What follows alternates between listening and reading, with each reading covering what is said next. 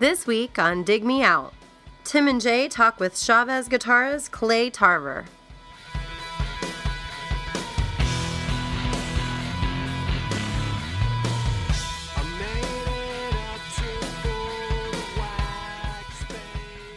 Hello and welcome to another episode of Dig Me Out.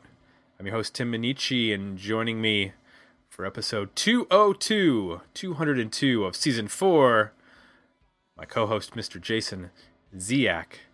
Jay, how are you this evening? Fantastic. Excellent. We're recording on a weekday, not a weekend. It's a little bit of a change of pace this week. We did an interview last week with Bill Janovitz of Buffalo Tom. We have an interview this week. Unfortunately, you weren't able to make it. You were out spelunking, as you do so often on the weekends, and got lost in a cave. But we got you back out. Stalactites did not take you down. Or is it stalagmites? I was getting confused. Anyway. Stalactite might. I don't know. There's something there. So I had to conduct this week's interview solo with Clay Tarver of Chavez, the legendary New York post-punk band. They were a band, Jay, that I remember them from their video in the 90s. It was on Beavis and Butthead. And it wasn't a band that I really got into, though, until probably 10 or 15 years later, where I actually got the albums and listened to them. Do you have like a history with Chavez? Pretty similar. I would always get them confused at the time with Gomez and Yo La Tengo. Naturally. Just, from a band name standpoint, because, I'm a white kid from the Midwest. It was later that I really got into Ride the Fader quite a bit. I don't know when. I was thinking more late 90s. Mm-hmm. And it's just been one of those records since then that I find myself going back to at least every, several months and rediscovering. And I don't know. It always sounds fresh and different. Like every time I go back to it, there's new things I discover about the band. So both records at this point. They had two records. Gone Glimmering came out in 1995, and Ride the Fader came out in 1996. They also put out an EP called Pentagram Ring. And then there was a compilation released, Better Days Will Haunt You, in 2006, which compiled the albums, the EP, and some singles all into one box set. I should mention that Clay played in a band before Chavez called Bullet La Volta, and they were around for quite some time in the 80s. I had a Bullet La Volta live cassette. Whoa. I'm pretty sure. It was one of those bands that I would always hear about, see the name everywhere in the press and stuff, and always curious what they were about. I always thought the name was cool.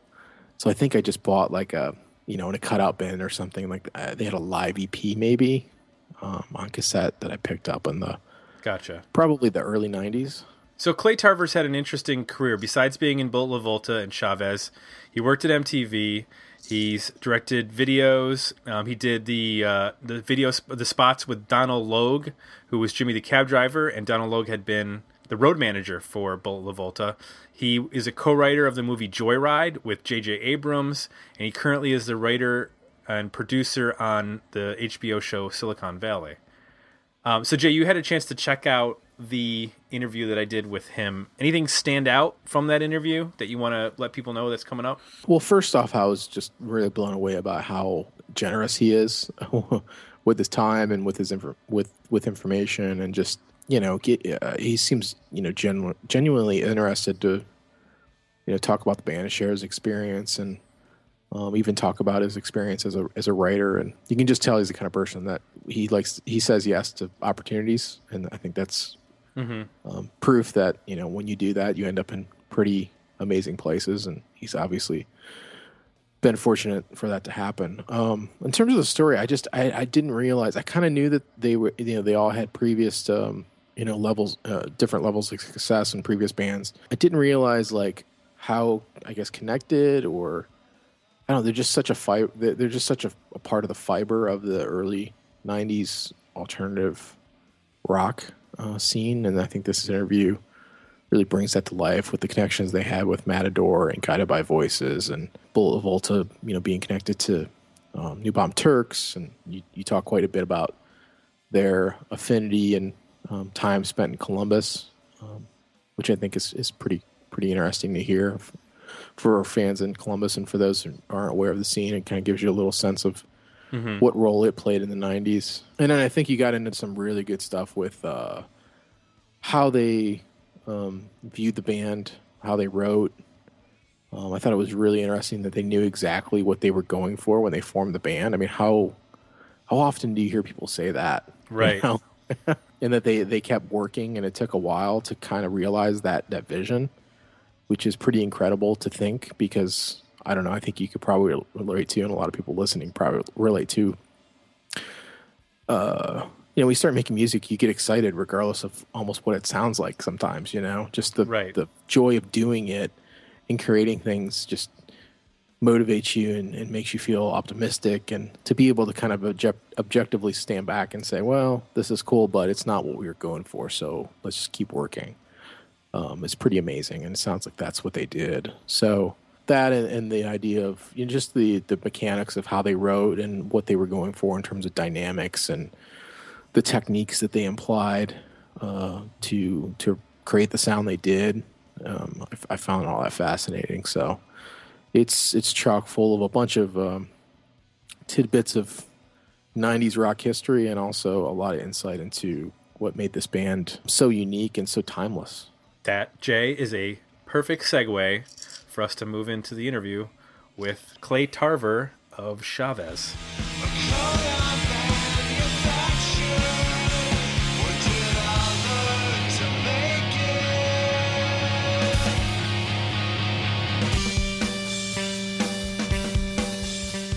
Thanks for taking some time out on your Sunday evening. And where are you? I'm in Columbus, Ohio.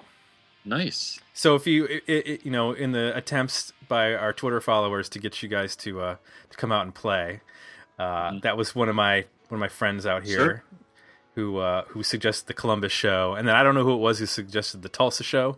No, I don't know. I'm glad we're able to start booking your next tour, because that's going to be a lot of fun. We had some key early shows in Columbus. Well, that was a hotbed in the 90s. A lot of people don't think of it, in the same way they think of like Boston and Seattle and Chicago.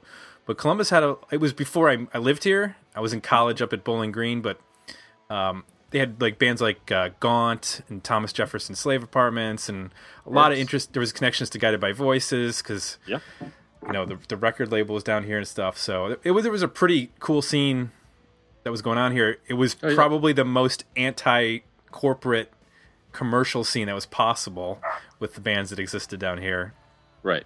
But we had our singer Matt Sweeney, we were old friends with the New Bomb Turks, and so Matt, I don't know if he gets enough credit for it. This is the story I tell anyway, that he bought a Guided by Voices record, I think it was Propeller, from his pot dealer and heard it, and he was buying pot, and the guy had it playing in the background. Matt was like, "What is that?" He's like, I just bought this record. It's amazing. I've never heard of them. There's some from like Dayton, Ohio or something. And Matt walked straight from the pot dealer to the record store to buy it, listened to it once, and was like, "What the fuck is going on?" And called up Matt Reber from the New Bomb Turks and was like, "You're from Ohio. What the hell? What is this?" And he was like, "I don't know. He's some like fourth grade teacher. That's all I know." And Matt, totally cold, wrote a letter to Bob Pollard and said, "If you ever need help setting up a show or anything." And Bob called him up immediately when he got it and was like, "Yeah, I'd love to." And Matt sort of helped set up their first show in 5 years. That's awesome. And so they actually were friends of ours, and before we even had a name. And so they were the first people ever to see us play. We didn't even have our bass player at that point. We played for them, and we had recorded, and we played. They heard the stuff, but we'd recorded a single, and they played. They came to our rehearsal space, and they traveled pretty large with all their friends, and it was pretty awesome. It was like, and they seemed so old. They were like 35, 38, and it's all crammed around in this tiny rehearsal space watching us play with like 12 packs of beer.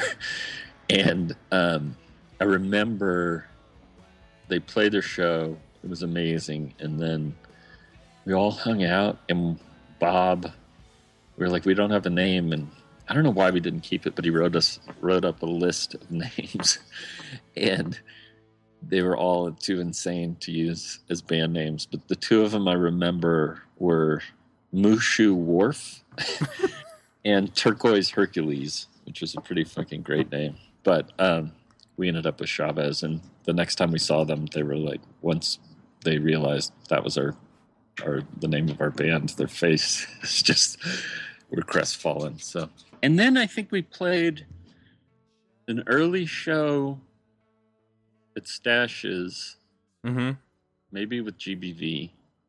Definitely we played there with GBV, but we also played with the New Bomb Turks and Blonde Redhead. And maybe twice with that same lineup. And so we always considered, all our friends drove out with us from New York to do a show in Columbus. It was like one of our first 5 shows, I think. Oh, wow. So yeah. So how do you... Still there? No, Stash's is gone. Stash's, due to various issues, probably fire code violations and whatnot, ended up moving. The owner moved it to a new location, and it became Little Brothers. And Little Brothers was around for about 10 years, and then it got turned into a lesbian restaurant. I'm not joking. Right. And then it got turned into some sort of weird dance club. And unfortunately, a lot of the cool sort of smaller venues that would pack, 100, 200 people have sort of gone by the wayside in Columbus, and you're kind of stuck with either like little rooms of like 50 people that are sort of DIY places, or you have to play like a 300 or 500 person venue, and it's difficult to pack if you're a small touring band. And it's not. I was in a band from 99 to 2008, and we were kind of in that weird period where some of those older venues were closing down and newer ones were popping up and trying to take place, but the scene was changing, and as everything with music was changing, at that point, with regards to the big Ohio State campus was really the draw for a lot of people, and they just stopped going to a lot of those small clubs. Like, it seemed like all the dance clubs and stuff that popped up around campus and bars sort of took that crowd away. So you'd be fighting, you'd play on a Saturday night, you'd be like, sweet, we got Saturday night at so-and-so bar, but now you're competing with Ohio State football, and the jam band that's playing down the street doing Dead covers, and you're like, this isn't the same deal it was 10 years ago. Right. So how did you end up, you mentioned that playing in Columbus was one of your first 5 gigs. Is that because you had played with Bullet La Volta that you knew that there were clubs here, or how do you end up, because it seems like you guys were from New York, so it seems like you would be playing like New Jersey or Boston or those sorts of cities first. We played Boston first. Well, it was weird because it's funny. La Volta was definitely, this is going to sound ridiculous, but in that very insular indie rock world, we actually caught a lot of shit for being a super group, which is like absurd. But basically, I had been in Bullet La Volta, and Sweeney was in Skunk. And sort of already the human Facebook kind of knew everybody. And James Lowe, who I'd heard about for years before I ever met him or saw him play, was in Live Skull. And he was, the legendary Asian drummer from Live Skull. And so once we got going, and we definitely had a plan when I moved to New York, but people were surprised I was playing with Sweeney because they were just like, what's that guy? What's that? And of course, obviously he's turned out to be such a force for good in the music world, but he was sort of between opportunities, as they say. I think it was unclear whether he would play in bands again. He was really burnt by his experience with Skunk. and he was actually Bullet LaVolta's roadie, and I just really loved talking with him, and we had the same sort of idea of what we wanted to do with music. And so when LaVolta split up, I moved from, and we had played Columbus a bunch of times, and we're friends a little bit with the New Bomb Turks. But when I moved to New York, Matt has this whole crew of New Jersey friends, and I randomly moved into a building that was like above I was moving into the 4th floor, and on the 2nd floor was this guy, Paul Summerstein, who was like somehow just super close to the New Bomb Turks, and he grew up with Matt and Stephen Apicella Hitchcock, who was also friend. They all just loved the New Bomb Turks, and whenever they would come to town, they were just best buddies with them. Paul is now sort of a big music lawyer in New York, independent guy, but like he's done really well. And so anyway, they were just, I always liked Matt Reber, but they were like, every time they would come, we just became friends. And so I think we just wanted a gig, and we actually did really well in Columbus. Like, people seemed to like us. And we just, I think we went on a little tour with Guided by Voices. We played there. And then I think we did even a one-off where we just drove all the way out there, like 2 vans of us, like cruised out to play with the New Bomb Turks and Blonde Redhead, who were nothing then. And we did okay. You know, people liked us. But our first show was in Boston. We opened for Come. And I thought it was going to be this big homecoming, and no one gave a shit at all. And we played it at the Middle East. In our second show, I feel like we opened for the Afghan Wigs at like the Academy or something. Okay. And they were also, Greg's one of my oldest music friends. I mean, we're still really, he lives a mile away from here, and we hang out pretty much a lot, you know, as much as a guy with 3 kids and a single father. And you played on the most recent record, right? Yeah. And he played on Bullet LaVolta stuff. So we met the day of the earthquake during that World Series in '89. Okay. We've been friends ever since. I don't know how, but we have. And so anyway, and then we were really close friends with Guided by Voices, so we just were, there was always sort of a big Ohio appreciation. I don't know. But I loved it. I always loved playing shows in Columbus. And I bet I played Stashes probably 6 times. Wow. Like that. Yeah. If they, I don't know if they kept any of the walls in there, if everything was torn down or not, but I would imagine that quite a few posters and stickers were Chavez ones. Yeah. At that. So we were sort of when I say super group, it was a joke, and people, like, I'm really old friends with guys who run Matador. Like, I've known them, each of them, since before they started it, each of the 3 big guys.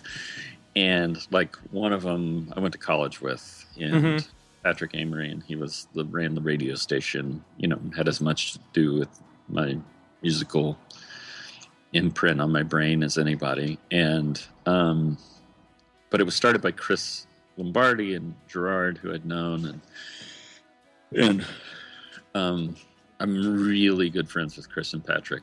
And I mean, I've known Gerard forever, but I'm much closer to those guys. And so anyway, when we started, I moved to New York, and I knew what I wanted to do, and I had sort of a shitty experience with Bullet LaVolta getting signed to a major label. It was one of those weird things where we played the game and did everything, and it was like I took a lot of people's advice to take the band in that direction, to sign to a major label, and then once it was shitty, there was nothing anyone could do to get me out of it. So and in that year, like, I worked at MTV and right stuff there, and it was funny because Matt and I just both sat out the whole Alternative Nation revolution. I was actually a producer of Alternative Nation for quite a while, and like, you know, old friends of mine would come through, and it was pretty humbling. And I don't know what we were thinking, but we just decided, like, fuck it, we should just do good music. And we were these ultra connected guys in many ways. And I mean, without trying, maybe Matt tried, but I don't think I tried, but we were just really connected guys. And people were like, whoa, what's going on with your band? And we knew creatively exactly what we wanted to do. And I think when people heard it, they were slightly mortified that it was so like I don't know, aggressively weird, or I don't know Angular. what it was. Yeah, and people were like, we thought it was awesome, and people were just like, you know, like sort of not freaked out, but literally had no idea what to make of it. In fact, we had signed. So anyway, I think we literally got. But just because of who we are, it seemed like a good bet for people. And I think we literally got an offer from Elektra, and we just never returned the phone call. And we fired our lawyers. And I mean, I didn't use the same lawyer that we had, LaVolta had. He was a really nice guy, and people wanted to manage us. And we were really like, fuck it. We want to either live or die by the music, which is probably a really stupid thing to do. And then, you know, I remember, this is a pretty amazing story. I don't even know if I've ever told anyone in an interview situation this story, but like the guys in Matador are like some of my best friends. And so we were always really weird about me starting this band. They'd be like, what's been going on? It's been a year and I haven't heard anything. What's the deal? And so when we finished a tape of what's our first single? Repeat the Ending. And Chris Lombardi calls me up one day and he's like, I heard you recorded. And I was like, yeah. And he's like, I want to hear it. And I was like, oh, fuck. And so I called up Matt and I was like, you know, should we let him? And Matt was like, I guess so. I don't know what we do. We might as well. So I remember standing outside of the Matador office, like, fuck, I don't want to play him this. He's going to hate it, and it's going to be a huge bummer. These are my friends who I respect. Fuck it. And I pressed, and I got buzzed in, and he just tortured me, and he literally was like, oh, so this is the supergroup I heard so much about. This is what, this is going to be like, ooh, let me write on the, here. And first he's like, he wrote on the cassette tape at that time, like Mustique, because he was like, that's where you're going to record, right? Mustique in the Caribbean, you know, you're going to fancy supergroup. Here, let me and he literally put it on a pile of demos they'd been sent. And, you know, it's like, I'll get to it in a few months. It was, hold on, let me play you something. Literally that day, he had just gotten Cut Your Hair by Pavement. And so I had to sit there, just being tortured as he blasted it, like sit for the whole 3 minutes and 13 seconds, whatever it was. And then I left just like feeling like shit, like, oh my God. And that night, he called me up and he was like, I was like, hello? And he was like, I think your song's amazing. I was like, don't fuck with me. He's like, no, I really think it's amazing. I was like, don't fuck with me. He was like, I really think it's amazing, Clay. I really like it. I was like, what? He's like, it's fucking great. I was like, bullshit. He was like, yep, I wouldn't believe it.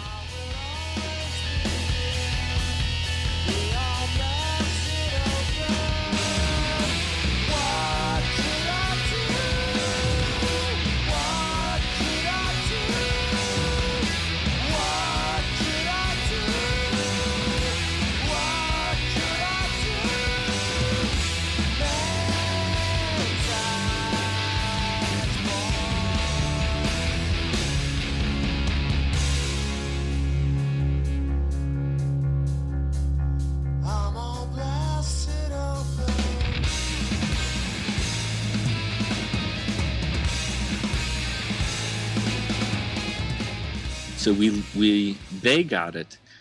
When we signed with them, we had been gone well out of our way to get a European deal with our very good friend Christoph Ellinghaus, who did City Slang, and Matador. It was very important for them to get international territories, and we said no, we have to stick to our guns and be our good friend. So we drew up the whole contract, we did everything, and he heard the first record and was like, yeah, I can't do this. And he was like, I don't like it. We were like, what? Huh? Yes. And so we had to go back to Matador, and we had given them the tape as well, and without asking them, and they hadn't gotten back to us. They just don't really communicate that way, but we didn't know if they hated it too, and we didn't know what to do. But we were like, so anyway, we can't tell if you like the record, but if you do, you can have the European territories now. How about we do the world? And fortunately, they really liked it. So Well, that worked out. Yeah. It was very funny. So you mentioned anyway. you mentioned about the difference between the sound of, or you had a very specific idea of what you were looking for or what you wanted to do with Chavez, and that is quite a bit different than with Bullet. So Yeah. what in your, I guess, were there some bands that you discovered when you moved to New York and you were like, or was this just a preconceived idea when you were done with Bullet? You were like, I want to do something more challenging. I want to play guitar in a different way than I've been playing it.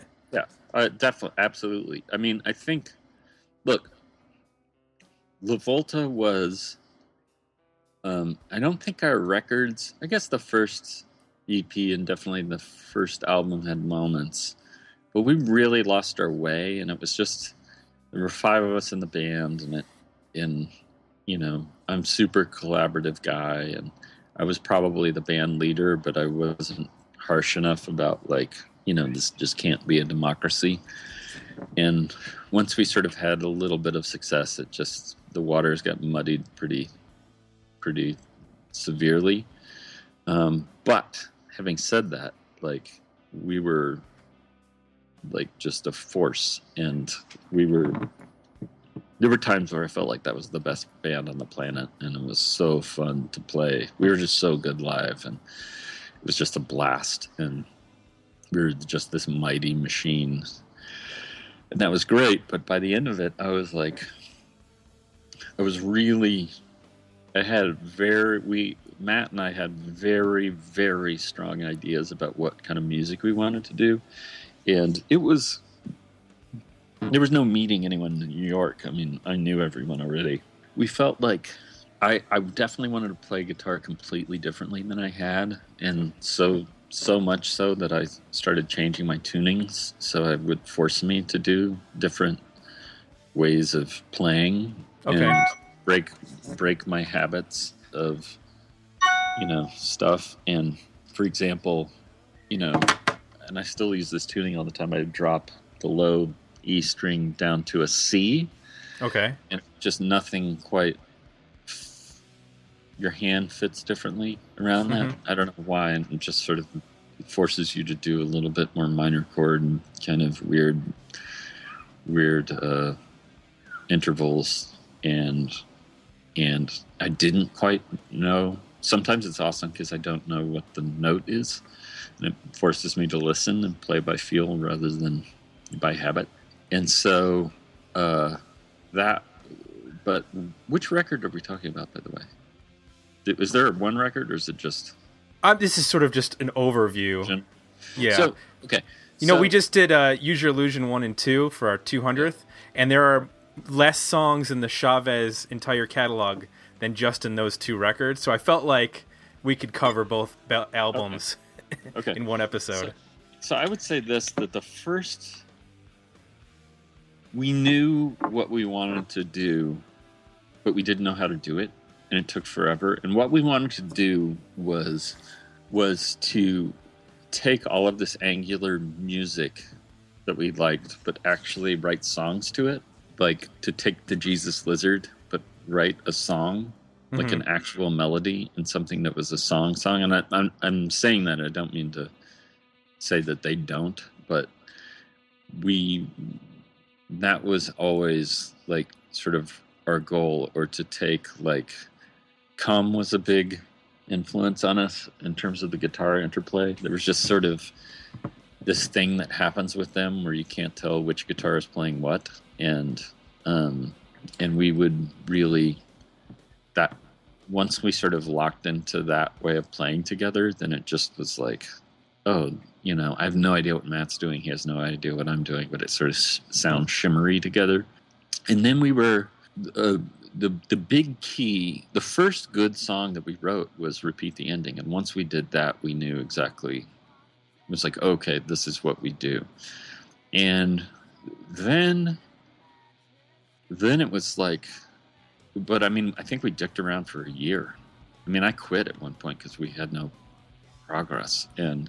But once we made that song, I was like, okay, that's what we're going to do. And we were so in it that pretty much the whole time of Chavez, we always felt like all our stuff was super well thought out, and it didn't seem weird at all to us. But every time we would play it to people, they would just be like sort of puzzled. There was nothing shocking about it. No one really ever hated us, I think, but no one paid any attention at all. And we always felt like the stuff we were doing was really interesting and aggressive in its own way, and yet it was weird. It really, just from the inside out, it just seemed like nobody cared at all. And we would go play on tour or go do something and really try and connect with people, and it was a real slow burn. And I mean, this is big overview stuff, but like, we literally, at a certain point, we just felt like we weren't getting anywhere with anybody in the normal way of like touring, you know. And we became friends with, like, you know, Guided by Voices, and you could just see them, like, you know, once they sort of caught some air, they just took off immediately. We're playing these big, huge shows, and we had some places like Columbus was one of them. I would say we did okay in like Philadelphia, New York, Seattle, weirdly, we did well. San Francisco, we did well. In LA, in Chicago. And that was it. I mean, nobody gave a shit about us at all. And it was a little weird because we'd all been in bands before, and we felt like, you know, we thought what we were doing was really genius. And it sort of just felt like it never really took off. And so at a certain point, we just said, fuck it, we're just going to do what we want to do, and that's it. We're artists, and if a show is an experience we want to have, we'll do it. If it's not, we won't. And it was weird, the less we played, it seemed like the more people seemed to like us, which I don't know what that means, but I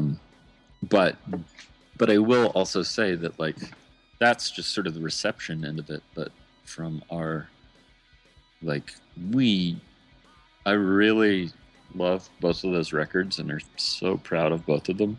And we approached them in kind of an interesting way. The first one I always felt like was just this manifesto of like what we were trying to do. And we knew exactly, we just wanted to throw down the terms exactly of what we were about. And I feel like it really does. And we did something interesting too, which is that first record, we took the budget and we said, rather than go with one producer and just, you know, set up, do all the basic tracks, do all that stuff, what we do is we decided to do something interesting, which is rather than just get stuck with one producer and being like a guy, you know, setting up the basic tracks and then doing it all in like 5 or 6 days and then moving on from there. And you kind of end up just getting a sound. We decided to get 3 different producers, and the theory was that we would do it like record and overdub and mix in like 3 or 4 days, like a long weekend. And if something came together quick and good, then we'd stick with it. And if it wasn't to our liking, then we'd just re-record it with another producer and see what they did. And it was great. It actually worked out really, really well. So we used Bob Weston and John Agnello and Bryce Goggin, and it was exactly that. Like, some stuff, just the performances just sounded better, and one way. And then a couple of the songs we tried again with and they've had completely diametrically opposed recording philosophies, and it was great. And so that's how we ended up doing the first record. And I felt, it's so funny, we were so rigid about what would make the record and what wouldn't make it. And we were really like brutal quality control about everything, and which ended up sort of being a problem later, because we just, it's so hard for us to get, we're just super, I wouldn't say perfectionist, but it's like, you don't even need a full veto. You just need, in this band, like sort of a slight like wrinkle of the nose and once, and it'll throw a kibosh on some song and no one it will get a stink on it that we'll never recover from. And so there were songs that we never put on the record that, on the first one, that are like totally good. The song You Faded, we put on like the EP that we did, and it was should have been on the album. And we were just really, really brutal about it.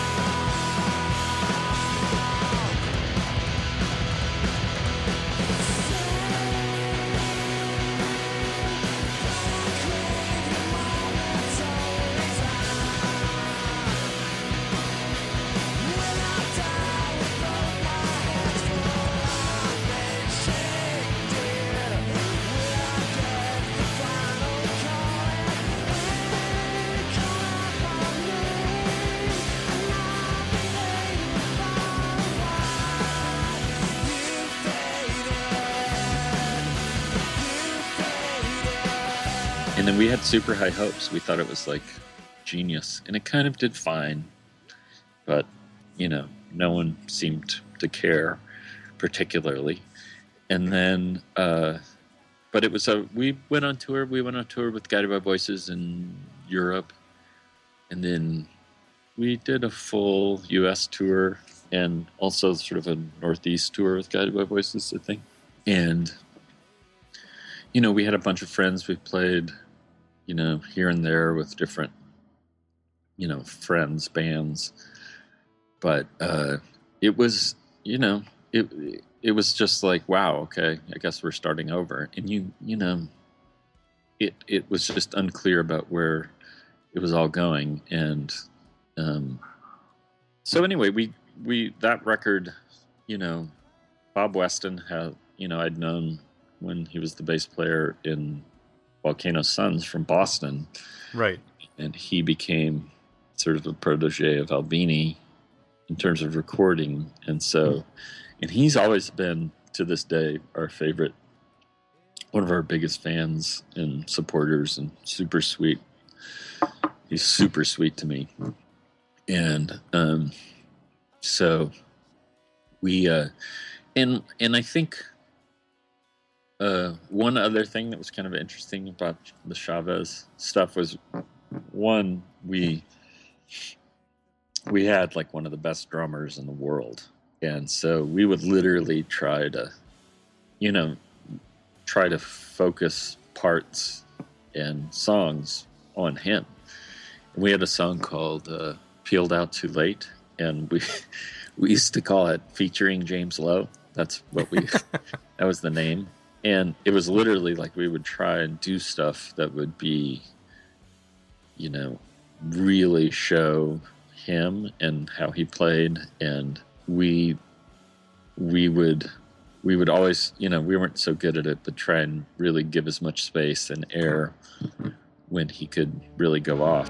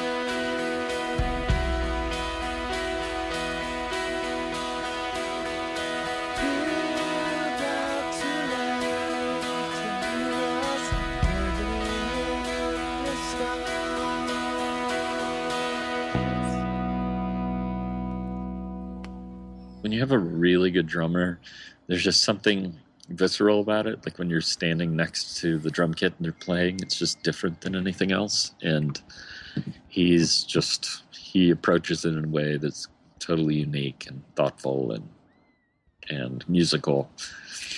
And then Matt and I were just, when I listen to the songs now, they're really, which I don't, but if I did, I think they would be they were really, angular guitar parts and really, really harsh. And one other thing that was really great was that our bass player, who we ended up settling on, was an old friend of Matt's, and he's awesome, named Scott Marshall. And he was in LA a lot and traveling and gone a lot. And it was great because it really became the three of us. And then he would come in at the end, and we would always try to use that we'd basically create a song, and then we would do a lot of things of letting the bass part come in later and really letting that low end be this progressive surprise and this thing. And so we were always withholding bass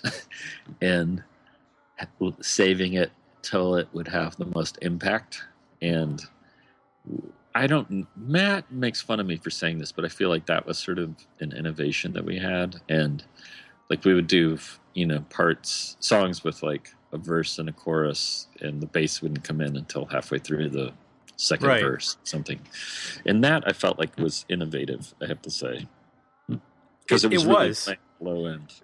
Yeah, I was going to mention that because you didn't hear that a lot production techniques as they evolved. The bass sort of became almost irrelevant to a lot of bands and a lot of genres of music. And when the bass comes in, Break Up Your Band is a perfect example. When the bass comes in on that song, it is loud and it is distorted and it's in your face, and it adds this real dramatic effect. Yes. It's like punctuating. It's putting the punctuation on the song when it comes in. Yeah. And as a bass player myself, that was something that I was like, whoa, that sounds way cooler than the, trebly bass I'm hearing on the majority of stuff on the radio.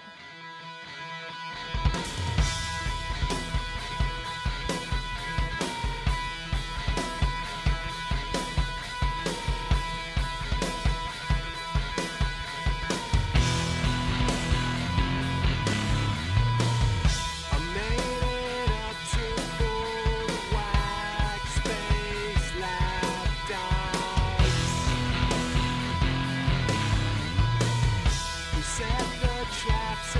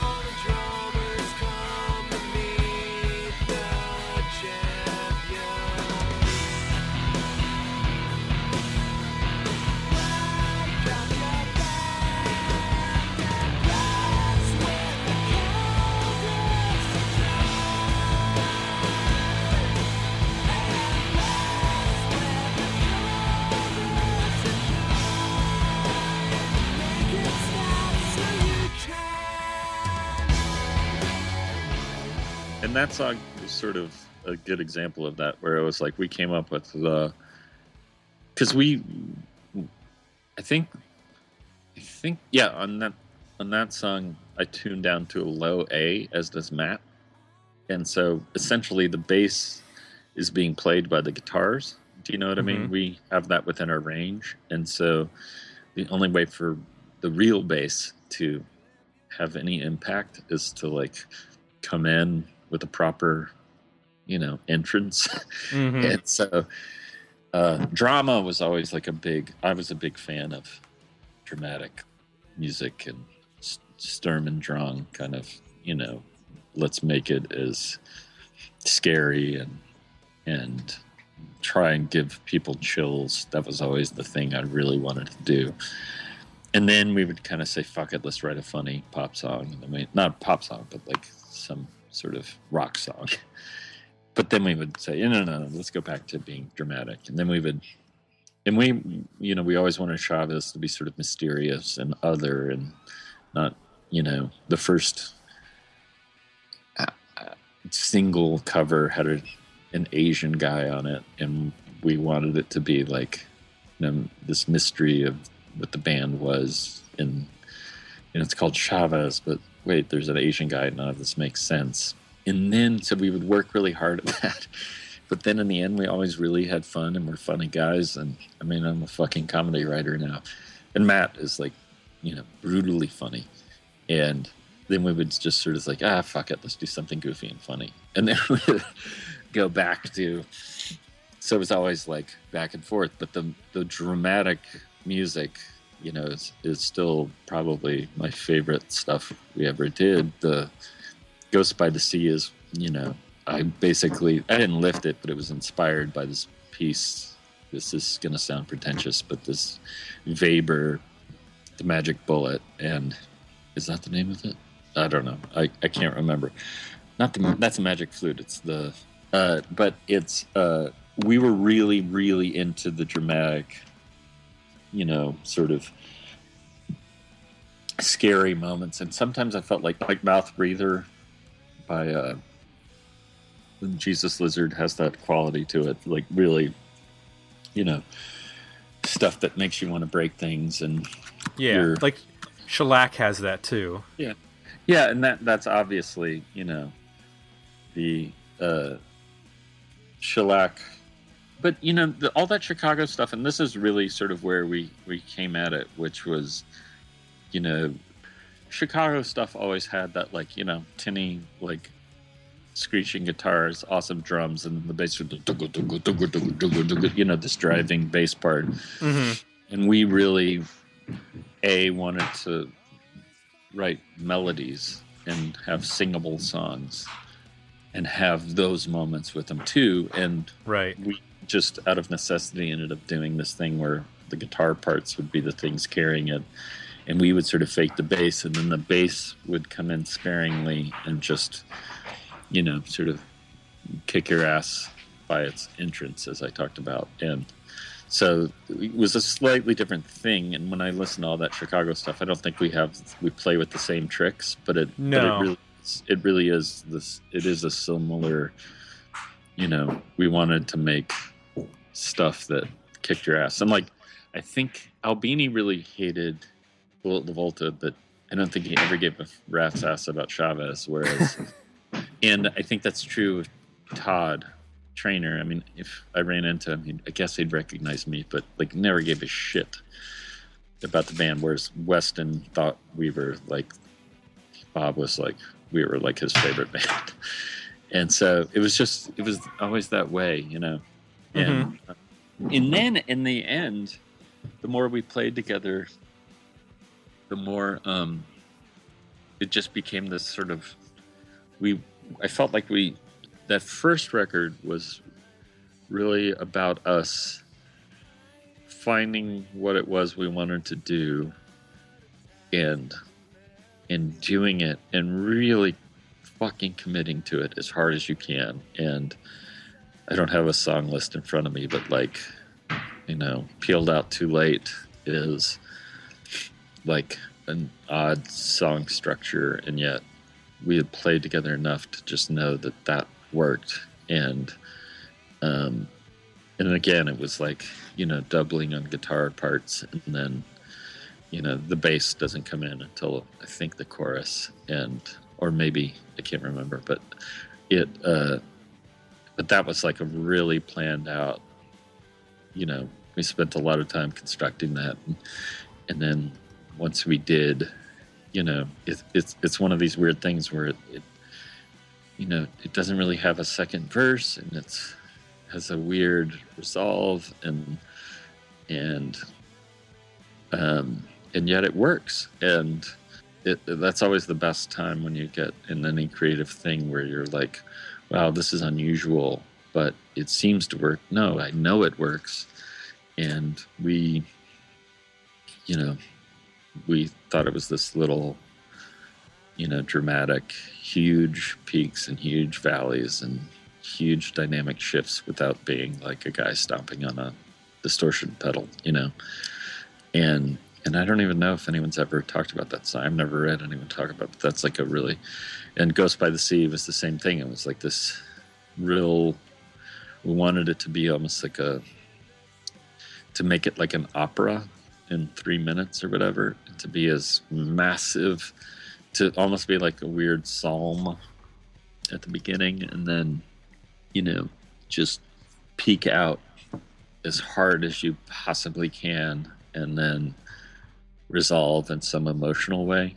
And I stand by it. I mean, I think it builds up all this tension, and then it has this really nice release to it, and bombast, and then it becomes musical at the end. And, you know, so the other guys in my band would be making fun of me for saying all these things, but they know exactly what the fuck I'm talking about.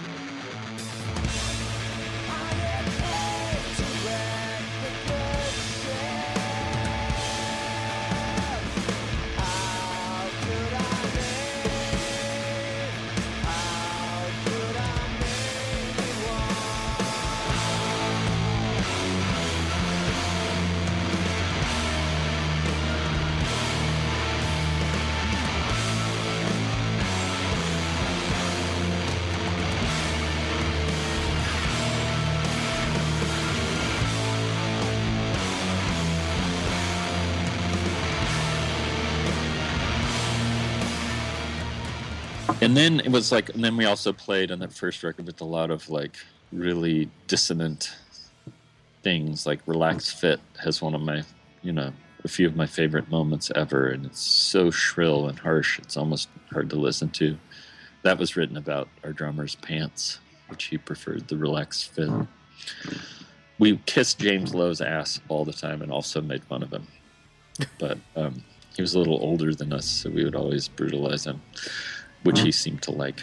We were real, you know, that record, we were just so, if anything didn't fit exactly the way it should be put together, like even good songs, we would just be like, no, it has, and we were always a big fan of like short records, and so we did like Van Halen records we always loved because they were only 9 songs, and so we just said, you know, let's keep it as tight and dramatic, not overstay our welcome. So that was the first record. The second record was really different. We really,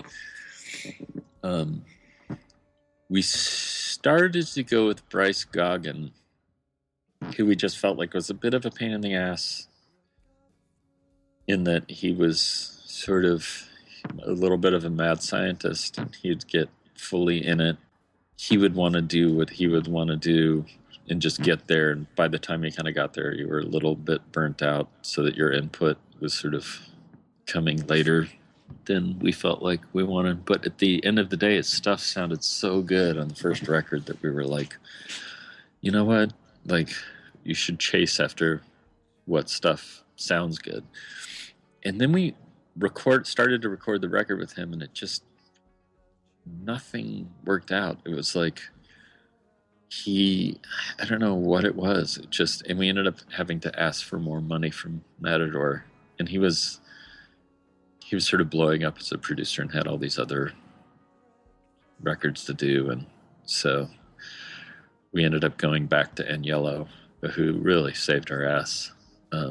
And the second record was really different. I think we started to I was busy doing other work, and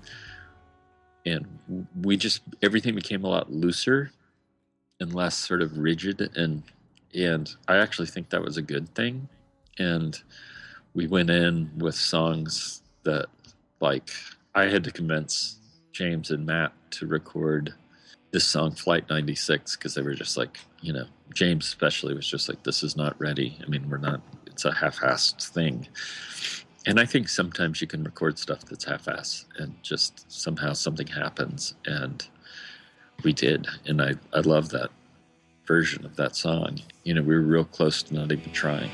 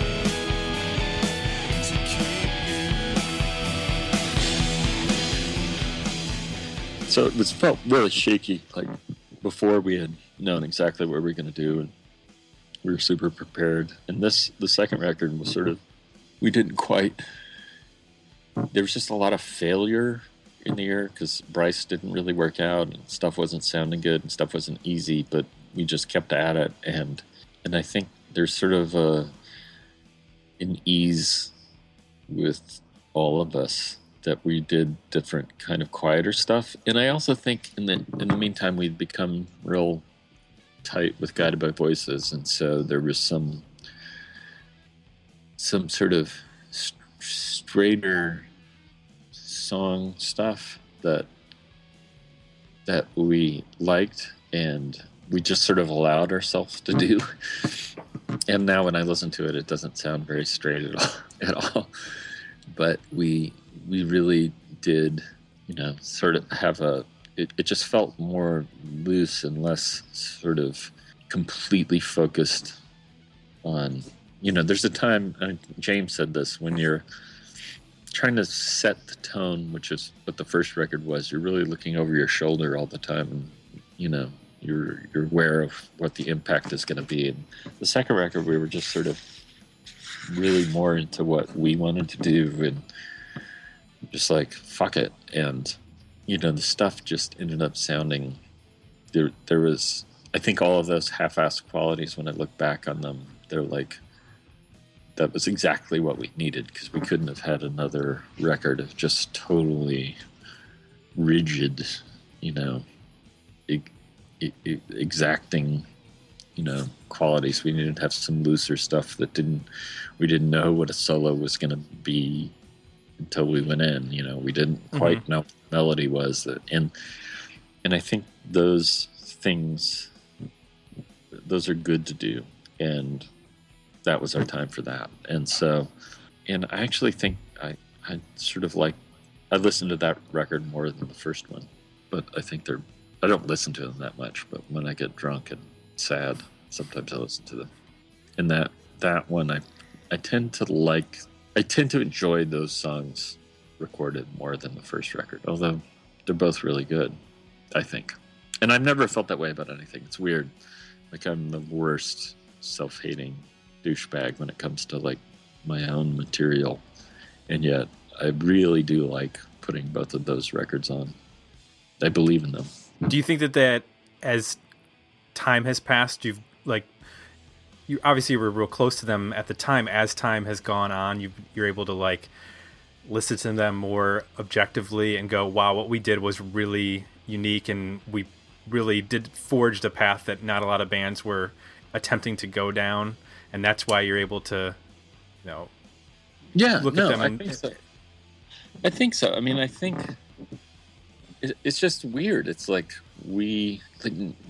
I'm not being aw shucks and humbled. Like nobody cared at all, and we were all guys who had.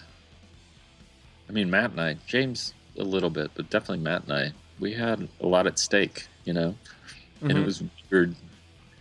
It was weird to just be met with like a thundering silence.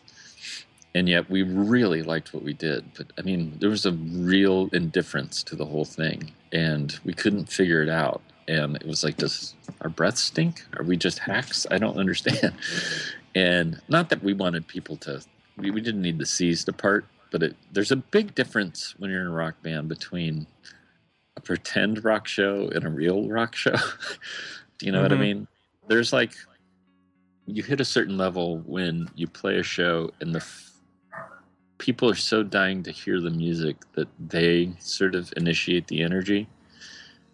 And then there's another one the other way where it's like the audience is just sort of sitting there and it's up to the band to prove its point, They're almost like impress us. You have to impress us. Yeah. And it's just like, it's the difference between, hosting a shitty party where you're the host and everyone's talking, or someone throwing you a surprise party, And when you hit a certain level, like whether it's the Blues Explosion or GBV or someone where they show up and there's just an excitement where people are literally like, I'm here and I want you to give me this good stuff.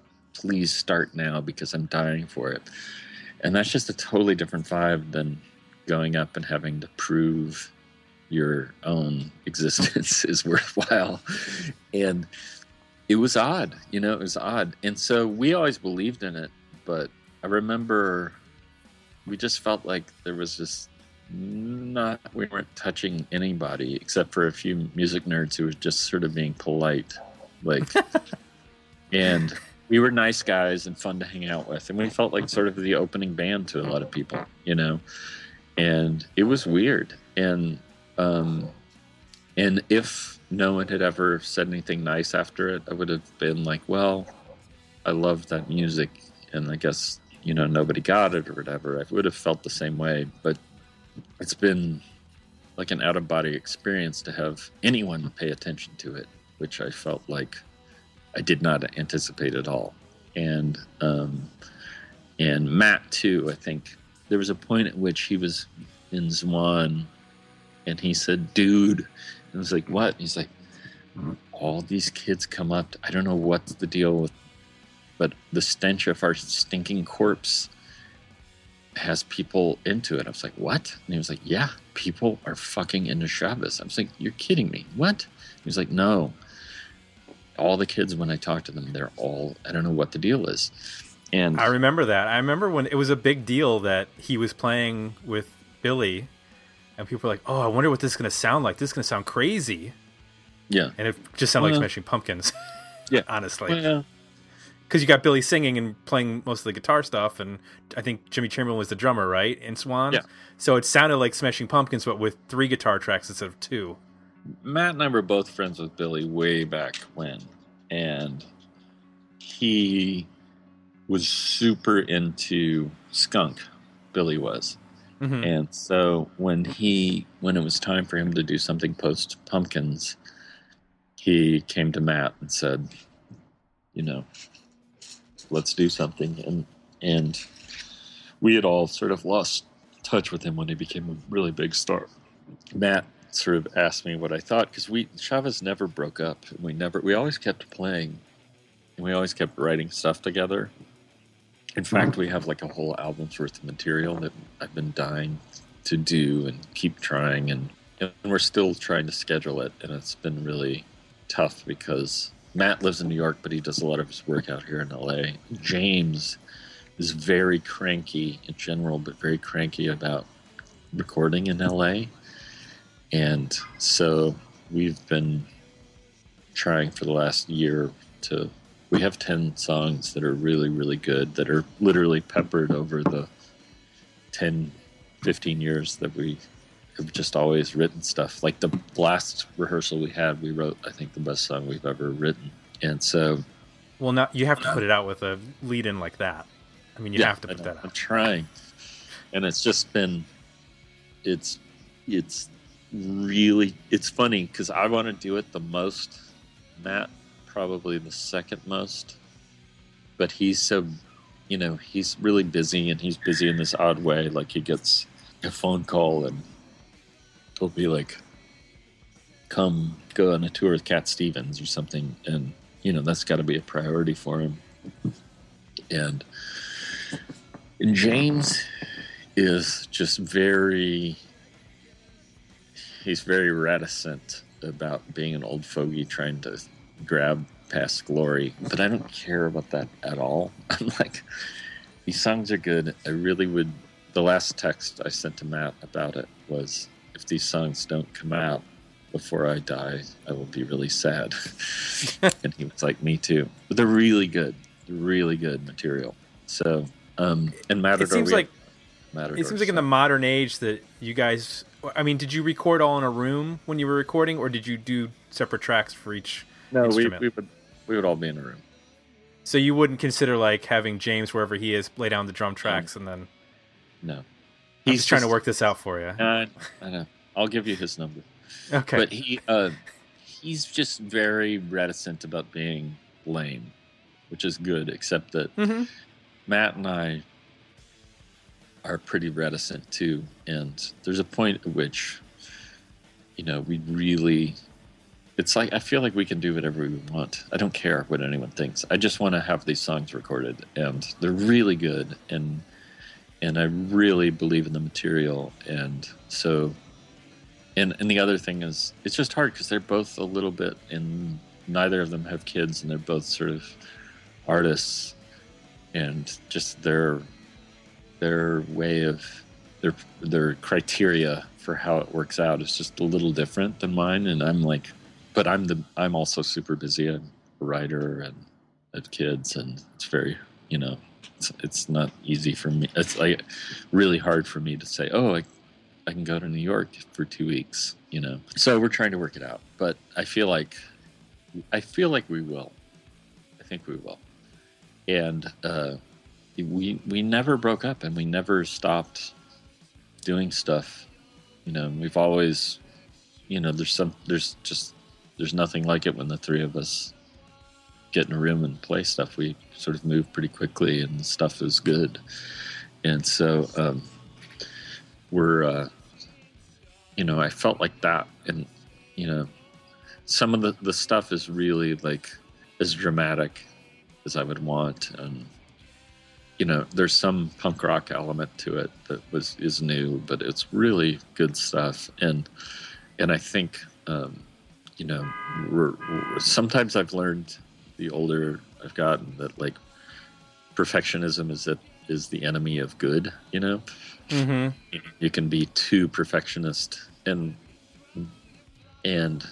our band was sort of a weird thing of like I say, I know it sounds really weird to say it, but it's like, we really believed in our stuff. It was like the best Chavez music I think you could, make. And I always was at peace with it because of that. I was like, this is what we were trying to do, we've done.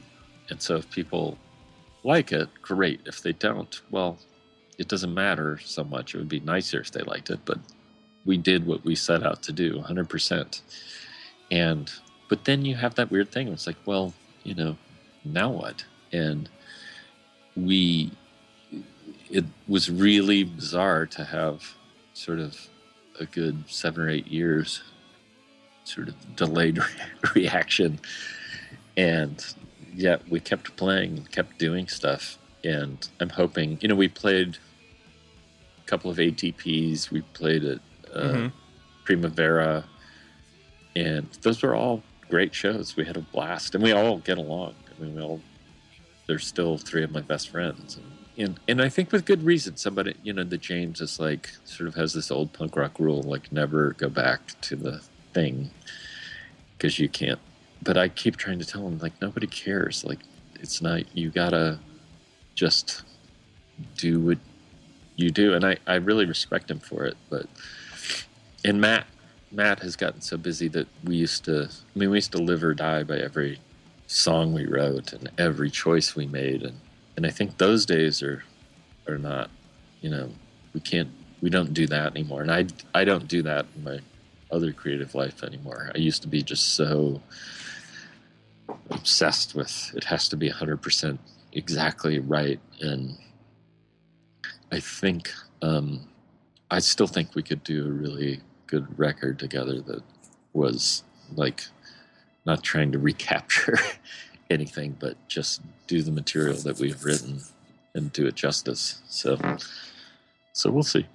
Do you think that writing has sort of loosened up it has to be 100% right? Because I know, if you're writing a screenplay, if you're writing for a television show, sometimes you have to deal with a deadline, not necessarily, and sometimes you have to deal with outside collaborators who are going to revise what you're doing and take it in different directions. Whereas you don't have that in a band. The band, basically, you work on a song, the song is done, you record it, and then there's the document, and it's done. Whereas if you're working on like a screenplay, the screenplay can go through iteration after iteration. And has that sort of changed your 100%, has to be done this certain way philosophy? Yes and no. I would say that this is a big topic for me. I think the stuff, I think quality control and establishing a voice and working really hard at something and be unrelenting about being your own, most vicious editor is a good thing. But you also, like you said, have to produce something. You have to get somewhere. There's something I've always been someone who needed to collaborate, and I hate working by myself. And a lot of times as a screenwriter, I do that, and I can't stand it. But lately I've been working on this TV show called Silicon Valley, and I work in a room of people, and it's, there's 4 of us now, and you see how excellent, what makes it good is people who work really fucking hard and, are as, obsessed with getting it right in a good way and have sort of a tireless,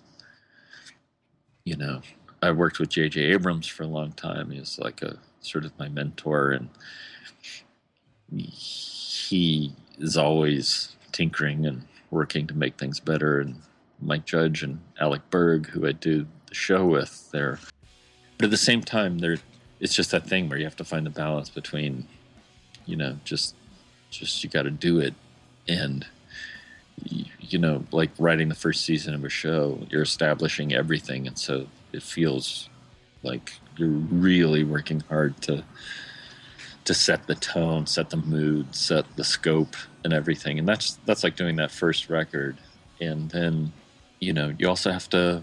Sometimes it's good to let the reins loose a little bit. It's funny because screenwriting for me has just become fun again once I've worked on the show. But I always say this about like screenwriting versus playing in a band, that when you're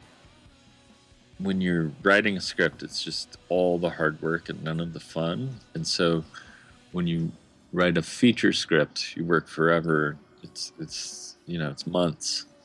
And when you finish, your reward is that you get to stop. When you're in a band, when you write a song, you have to do all that. You have to write. You have to do the hard work of writing and making all the decisions and doing all this stuff. But then once you have a song that you like, you get to perform it in front of people, but you also get to perform it even rehearsing. You spend 3.5, 4 minutes. When I had a song I liked, I would make an excuse to, let's run through it one more time. I want to work on this thing. And it would just be to enjoy playing it, Mm-hmm. And screenwriting, and now that I'm working on a show that we actually produce it, it's a little bit better than just writing features, which, it's so hard to get a movie made that I've worked on so many things that haven't ever reached an audience. And it's really, I'm grateful for the work and I like it, but it's also a weird feeling when you write these big stacks of paper that never get seen by anybody. And yet you kind of, for me, I've just always put my nose to the grindstone and kept going, not knowing how it was going to work out. And there's something great about music that, when you write something and you as a group get it together enough to where you can play it out, you really, it's this amazing feeling when you play a new song and people respond positively, or you can feel it in the room that people like it. Movies and TV shows, it's such a longer process that there's nothing more visceral than being in a rock club and you play it in front of people and people's heads either nod or they don't nod, and it's funny, it's the same. You write a song and you're working on some part and it doesn't, people's heads will nod when it's working, but then at the exact same time when it starts to fall apart, you can just feel it in the room, right? And people's heads stop nodding to it, and you're like, okay, something's wrong with this. But you can just work on it, make it better, and but at least you're interacting with an audience. Whereas we don't, on our show, we don't do anything until it airs. You never have any idea of what people think. There's no testing or and it's just a really long process. So, but it's I feel like Chavez was definitely moving back in the day more towards sort of a looser feel, and I feel like I've talked and I haven't let you ask any questions. No, that's fine. I was going to ask where the creative writing, was that something you studied at Harvard, or was that something that you developed in New York as a, I don't know. I know you did the Jimmy the Cab Driver spots with Donald, who had been the road manager for La Volta. He was my roommate in college, and so Okay. we were very close friends. And once he became an actor, then me and my friend Jesse Peretz, who was in the Lemonheads and at the radio station in college with us, Mm-hmm. he was a video director, and I was working at MTV, and he had this very loose idea about a cab driver talking about videos, and maybe we could do one of those interstitial pieces and because Donald is like one of the funniest motherfuckers ever, and Donald had always used his humor to get parts in movies, but he'd never been allowed to do anything in anything yet. And so we built this beast that was like really perfect for his improv brain. And I enjoyed directing those a lot. But unlike Donald and Jesse, I had very little experience with it, and they both had sort of a body of work, and when that hit, they were just able to take advantage of it. But for me, it was a little bit different. And so MTV was thinking about turning it into a movie. And from that, I just said, well, eventually I said, why don't I try to write it, and I should learn how to write if I want to direct more stuff anyway. So then Donald was in this horrible remake of Diabolique starring Sharon Stone. And the guy, he was like, dude, you should come out. You're writing the script. You should come out and meet this guy I'm in the movie with. He's this young wonder kid screenwriter. He's totally cool. And he was like, he can help us write the script. And so I was like, okay. And that was J.J. Abrams. And so strangely, I had never written a script before. And this, I guess he was in a lull, but he had always done super well as a screenwriter, but he wasn't famous like he is now. Mm-hmm. And basically, JJ taught me how to write a script. And from that, from working with him, then I got a job. We wrote a movie together called Joyride. And then the same executive who worked on that did Office Space. And I met and I did a job with Mike Judge. And so we've been working together like 15 years off and on. And then we got to do this TV show Silicon Valley together. And so I was a guy who, when I graduated from college, I was like, fuck you, I'm never writing another paper again. And somehow I became a screenwriter without ever intending to be one, which is good and bad. I mean, I feel really grateful and lucky. Most people who are screenwriters were dying to do it, which I still don't understand. And I just sort of backward ass came into it. And it was all like a good opportunity. And it was, it's creative and really interesting. But, there's nothing like being in a band. And I felt like Chavez was and probably will always be like my favorite art that I've done. It just felt like it was 100%. I don't say that lightly when I say like I felt like we knew what we wanted to do and then we did it, and that's such a rare thing in life to be able to say. And the fact that anyone's paying any attention to it today is just remarkable, and I feel nothing but gratitude for that. So. I want to backtrack for a sec. When you say that JJ taught you how to write a script, do you mean like he went like, this is how you space the headers and these, or did he go like, this is a 3-act structure and this is where the beats that you hit? And both. I literally didn't know where the margins were. Okay. And he was like, well, you should buy this thing called Final Draft. And I was like, what is that? That's $100. I can't afford that. And it was like, and then I spent a year and a half working with him on stuff, and then another year after that working on stuff. And he's a very generous, sweet guy and super bright, and I think really took me under his wing in the best possible way. And he, obviously he's a huge success now. I've heard that. I have heard that. He's involved in some sort of space movie right now. And none of it is surprising at all. Like, I mean, he's a super bright guy and just has his shit together at such a huge level. And what's always, I think he like always liked Chavez and was always really supportive of us, believe it or not. And he is just, I feel it's just one of those crazy things that I've always known what a badass he was, and that he's famous now is really funny and again not surprising at all, because he's really sharp dude. Have you pitched the idea of a new Star Wars Cantina scene, but maybe the Cantina band could be playing a Chavez song, like hidden in there? I wish. I got Chavez is in the pilot of Silicon Valley. I know that. Actually, Jay and I, my co-host, were watching the show. We both like the show a lot. And when I contacted you about doing the podcast, I had no idea that you had this other life, that you were a screenwriter and producer and written articles for the New York Times. I just thought you were the guy from the band. Then I Googled the name and I was like, holy crap, this guy's got a whole other...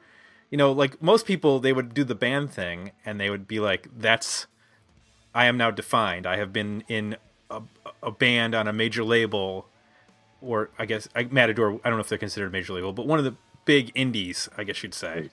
And then some people would be like, I'm a screenwriter, or I'm, have this other, but to do both in a single lifetime, it kind of reminded me of your story that you wrote about Jason Everman in the Times, where you have almost like two distinct lifetimes within a single His Lifetime. is slightly more intense than mine. Yeah, his is more intense, definitely.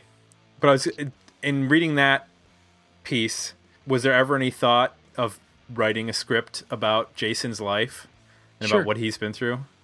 Sure. I got a bunch of book offers, and he was out of the country doing something, and With the Rangers? I don't know. He wouldn't tell me. And Okay. I said, I actually negotiated a fairly decent book deal I was excited about. And not excited. When it looked like it was going to happen, from my end, I was like, wow, I would love to call myself an author. I would love to have written a book. But I'm not sure I would want to actually write a book. But it was so tantalizing. And then he came back into the country and was sort of like, yeah, if anyone's going to write a book about my life, it's going to be me, which is sort of the best reason to not. But he gave me the life rights for his movie, so I'm still sort of working on that.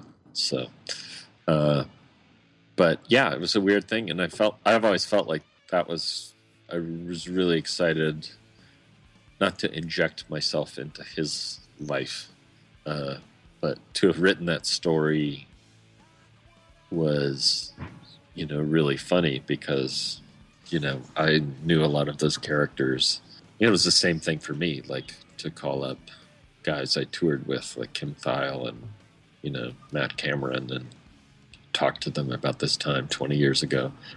And obviously their careers went one way and mine went another, and Jason's went in a completely different one than either of us. So it was a real interesting, thing to revisit. And I think that's what the book would have been, but it was really, those guys were really, it's a funny thing. You never know how it's going to all unfold in your life. And there are no rules, and you can kind of there's no career anymore. People have like 2 or 3 different like ways of moving forward and figuring out. My dad was a lawyer at the same firm for 50 years, and I think he probably left, more disgusted with them than ever. And I just feel like we're all in this age where we have, there weren't podcasts 10 years ago, Mm-hmm. and you never know what life's going to bring. And I think I felt very fucking fortunate to have something that I work on that's still intellectually interesting and pushing me. But being in a band makes you crazy because you're like, it's the most immediate, fun, satisfying, viscerally rewarding thing to do.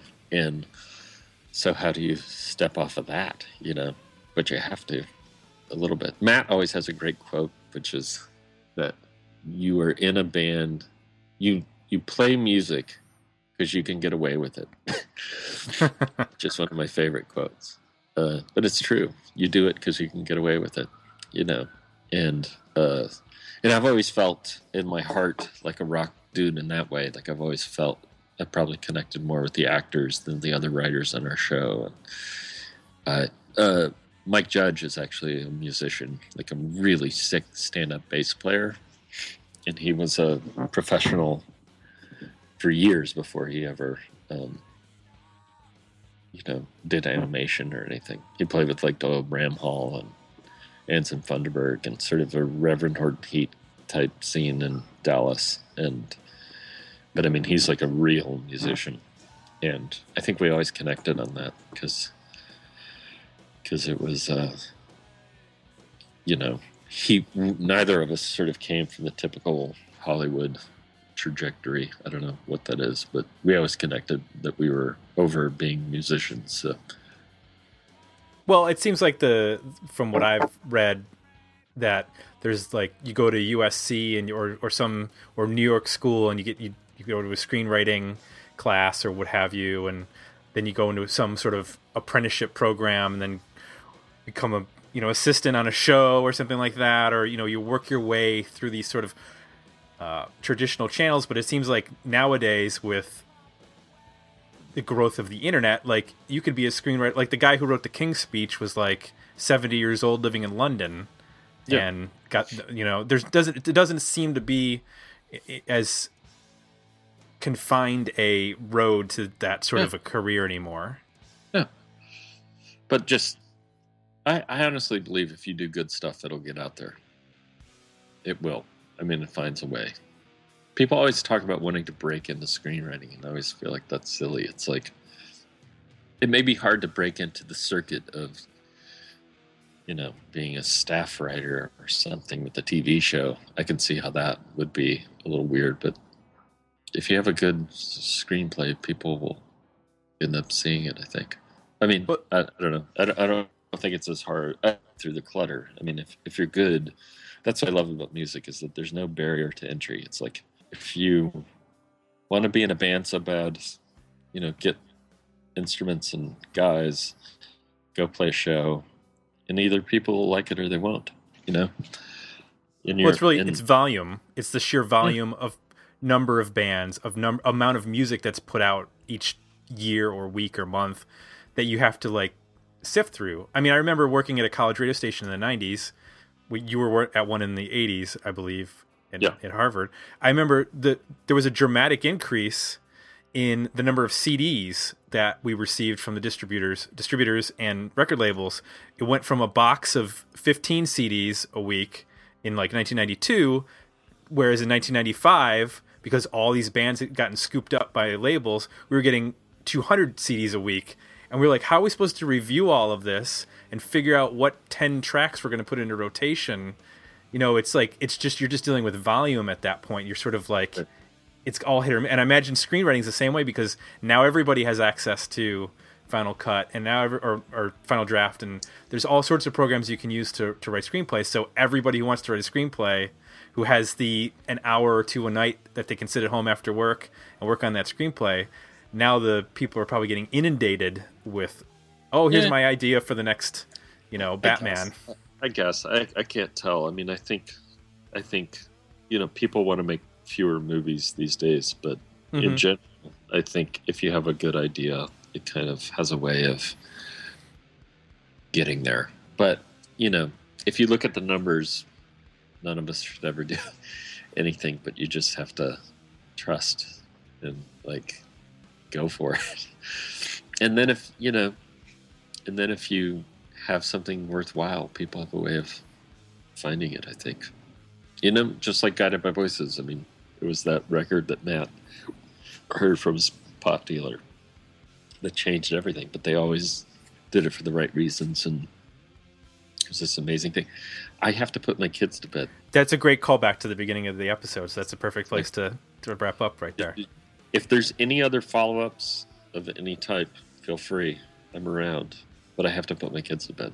Totally understand. I really appreciate the time, and if I have any other questions, I'll reach out. But all right, Clay. All right. Thank you so much, man. Thank you. Sorry to cut it short. It's all right. I totally understand. All right. Bye. Bye.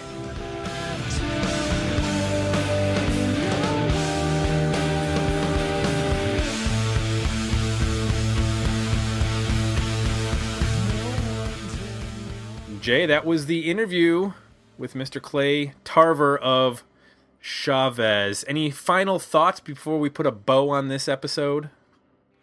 So did you get the feeling as you came out of that the new record is going to happen? I got the feeling that Clay wants it to happen, but there are forces conspiring to possibly make that not happen, being the drummer and the bass player. It sounded more like the drummer, but it sounds like, there are songs, and I don't know if they just don't exist in any recorded form or if they're just demos, but there are definitely songs ready to go. And I don't know what their process is in terms of that.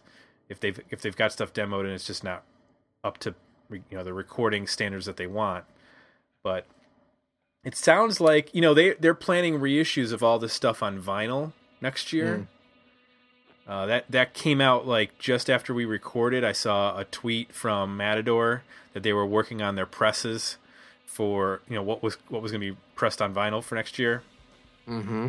So, maybe there'd be an announcement. Maybe there'll be some more reunion shows, and maybe there'll be a new album that'll come out next year, announced when those vinyl records come out. That's just speculation, but that sort of timing would be perfect. So Wikipedia says that guitarist Matt Sweeney has confirmed that the band is working on its first new recordings. So, and it's a citation needed, so I don't know where that came from, obviously. Right. And it's Wikipedia, but, so there's always that. But I just found that interesting after hearing Clay speak of it. It seemed to me a little bit more of a question mark. Yeah. So I found that interesting. I know I wouldn't mind if it happened. So. Right. I mean, considering the material's done, it's just a matter of getting them together in a studio for, I don't know how long it takes them to record, maybe a week or 2 weeks. Right. Then it seems like it should be doable. This isn't like getting Guns N' Roses back together, for God's sake. No, it seems like it'd be more scheduling than anything. Yeah. Because as he mentioned, James doesn't want to record out in L.A., and obviously Sure. Clay is based in L.A. because of the TV show and his writing work. So that just seems like he would have to be on a break and maybe fly out to New York or Chicago or something like that to record. If let me put this to you: if you could have them record with anyone, as far as like a producer, who would you like to have them work with? I don't even think does it matter with them? I don't even think a producer has any influence on that band whatsoever. Do you? Well, they mentioned, and I read this in an interview where they said that Bob Weston was, and he mentioned it was really a big part of the sound, and he worked with little to no compression, is what I read in an interview in Pitchfork. Well, whereas John Agnello worked with a lot of compression. Okay. So I would be interested to hear what they could do. He mentioned that Steve Albini never mentioned anything about the band. I'd be curious to what they could do with Steve Albini, what kind of sound that would produce. Yeah. Well, I think it would be. My gut is telling me it would be similar to the Bob Weston approach. Like it's more of an engineering take than a producer take. Yeah, Mm-hmm. like, you know what I mean? Like getting the sound of the band, not necessarily playing a role into developing the songs or anything like that. For them, I'm with any band, but really for them, I'm way more a fan of them going less compression, more of a room sound. Because I think that they pay so much attention to dynamics that you really just want to capture that on tape. You don't want to force any of that with, technology. You want them to make that happen with their instruments in the room. So Right. that'd be the approach that I would prefer. That's probably what they've done on the other two records as well. So The only question I didn't get to ask him that I wanted to ask was who has better facial hair, Matt Sweeney or T.J. Miller on Silicon Valley? which one's T.J. Miller? T.J. Miller is the guy who runs the house. He created Aviato. Yep. Oh my God, that show is so funny. Yeah. You could have done a whole interview just on that show. Absolutely. That show is the last episode where they go to the Disrupt. Mm-hmm. Oh, that is so funny. There's just so much stuff going on. My favorite scene was the holographic video conferencing system scenes. Oh yeah. I think it might be in the middle of the season. Mm-hmm. Oh my God! Because we use Skype so much. Well, we use it for the show, and also at work we used it a lot for video conferencing. And just that whole, like, the guys that wrote that. I don't know if he had a hand in writing that scene, but the guys that wrote that they just captured the ridiculousness of working that way and communicating that way. It was brilliant. Yeah, maybe we'll have him on again. There was a lot of questions I didn't get quite to ask, which is often the case when we do these interviews because they'd be 4 hours long and nobody wants to hear 4 hours. Sure. So maybe we'll have him back. Maybe we'll go back into the Bullet LaVolta catalog and review that. Maybe. Who knows? Could do that. Want to remind everybody, if you like what you heard, please consider leaving us some positive feedback at iTunes. And requested reviews are closed for the 2014 season. We're all booked up. You snoozed and you loosed. However, you can start making your picks for 2015 if you so desire by heading on over to digmeoutpodcast.com and hitting up our request a review page. Want to once again thank Clay for the generous amount of time he provided to us. That's it. I don't have a website to plug for him or anything like that. Just watch Silicon Valley when the second season starts, I guess. That's all I'd say. So for Jay, I'm Tim. We're out, and we'll be back next week with another episode of Dig Me Out. When with the next clue, always find.